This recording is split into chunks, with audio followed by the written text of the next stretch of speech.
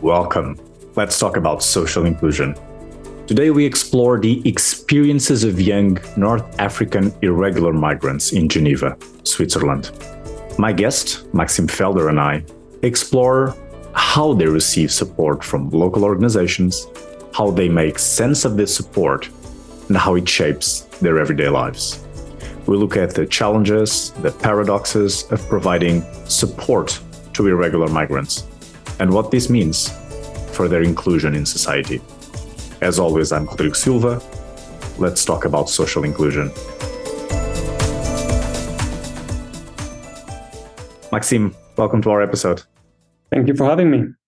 Your article begins by stating that the inclusion of irregular migrants is a complex, of course, contested issue, relevant to a significant number of people. I assume it's important exploring because there is no easy answer to this question of how to best include irregular migrants in society. No, of course. And I think the case study that we have at hand provides a good case for showing different aspects of this complexity. Mm-hmm, mm-hmm. By reading your article, I got under the impression that there is a lack of research on how cities provide support to irregular migrants. So was this the void that you wanted to fill? Yes. In my view, social scientists should not worry too much about research gaps because it's always worth revisiting things that we think we already know. So instead of filling a gap, I would say that our research aimed at contributing to the broader debate on urban inclusion or urban hospitality, depending on how we frame it. But I wouldn't say there is a lack of research. What I would say is that most of the research I've read at least focuses on policies and on the tensions between different levels of governance of irregular migration.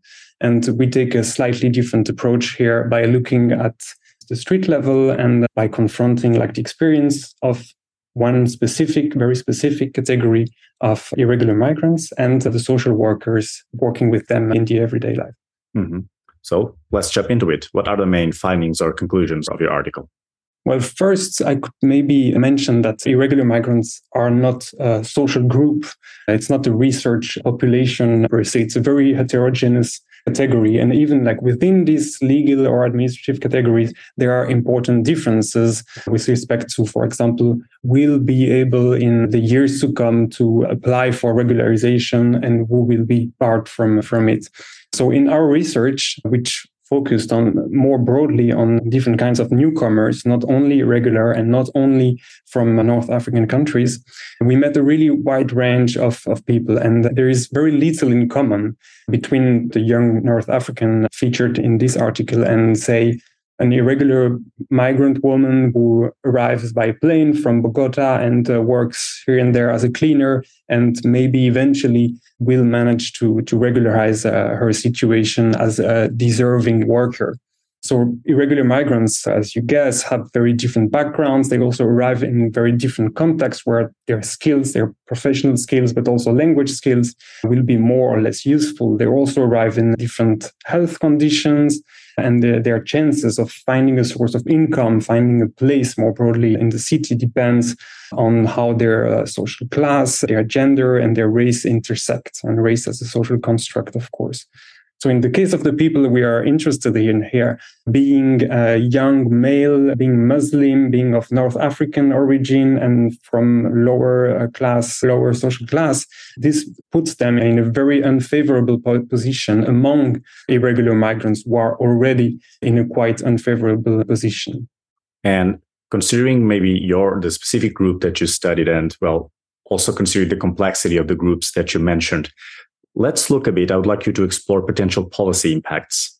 Yes. So our aim was not to make recommendation, of course, but to contribute to an understanding of what is going on. And we also want to fuel a discussion on what kind of hospitality or what kind of inclusion is or should be given to irregular migrants.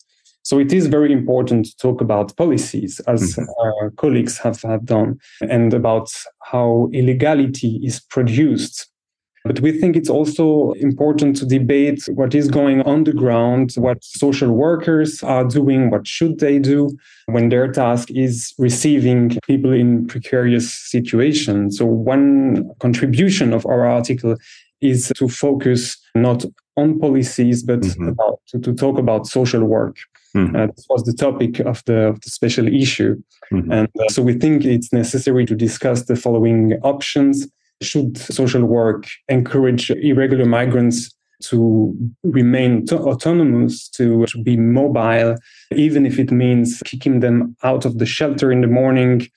Or should it adopt what we call in this article a palliative approach and maybe refrain from trying to transform these people's situation and instead letting them rest? And so research-wise, I assume, looking ahead, probably what we need is more studies on specific groups on the street level, as you said. So what should we turn our attentions to now? Well, I think ethnography provides a nice way of opening windows on the world of these people. And maybe I could mention an anecdote that goes back to the beginning of the field work. So I was in a reception center on the shores of Lake Geneva in Switzerland. And it's a beautiful old ship where around 200 free breakfasts are served every day to anyone who needs it. It's on weekdays only. And in those days, you had to get out before 9:30. So around that time, a social worker asked a man if he liked the breakfast. That day, they had made pancakes. And he said yes. And then he added, but I didn't come here to eat. So you made it pancakes and it's cool, we appreciate it, but we don't really care about pancakes. What are pancakes? When you don't have a job, when you have nothing to do because you don't have documents. So the first interpretation and something that is really widely documented in the literature is that this is the result of contradiction between the inclusionary approach by local and urban actors and the exclusionary approach by national and supranational authorities who restrict access to legal migration. And we agree with this interpretation, but by looking at the ground level, we believe that a paradox also exists in the ways in which assistance is organized and provided. Can you provide additional resources about the topic that was discussed today? Additional research. We published another paper in the sister journal, I don't know if that's a word, Urban Planning, that covers other aspects of this contradiction between hospitality and inhospitality. And we also wrote one recently in French. Perfect. Maxime, this episode has been straight in the point. I think we have a great episode at hand. But if there was anything, if you could wrap up this conversation in one or two sentences, what would it be? Okay, first, the inclusion of irregular migrants in cities is indeed limited by restrictive national migration policies and supranational policies. But I think we have to acknowledge that it is also limited by practical and symbolic aspects of how the assistance is organized. And maybe a second thing, if you allow me, unconditional access to resources and to services, including to irregular migrants, can be combined with high practical demands in terms of the ability to move from one place to another, to keep up with the schedule, what is open now, what will close when, and to maintain this pace over time, over weeks, maybe over months. And I think these practical and temporal aspects deserve more attention in the inclusion debate. Perfect. Maxime, it was a pleasure. Thank you very much. This podcast is powered by Cogitatio Press. You can listen to this episode on the Let's Talk About Social Inclusion website, on Cogitatio Press YouTube channel, and whatever you get your podcast.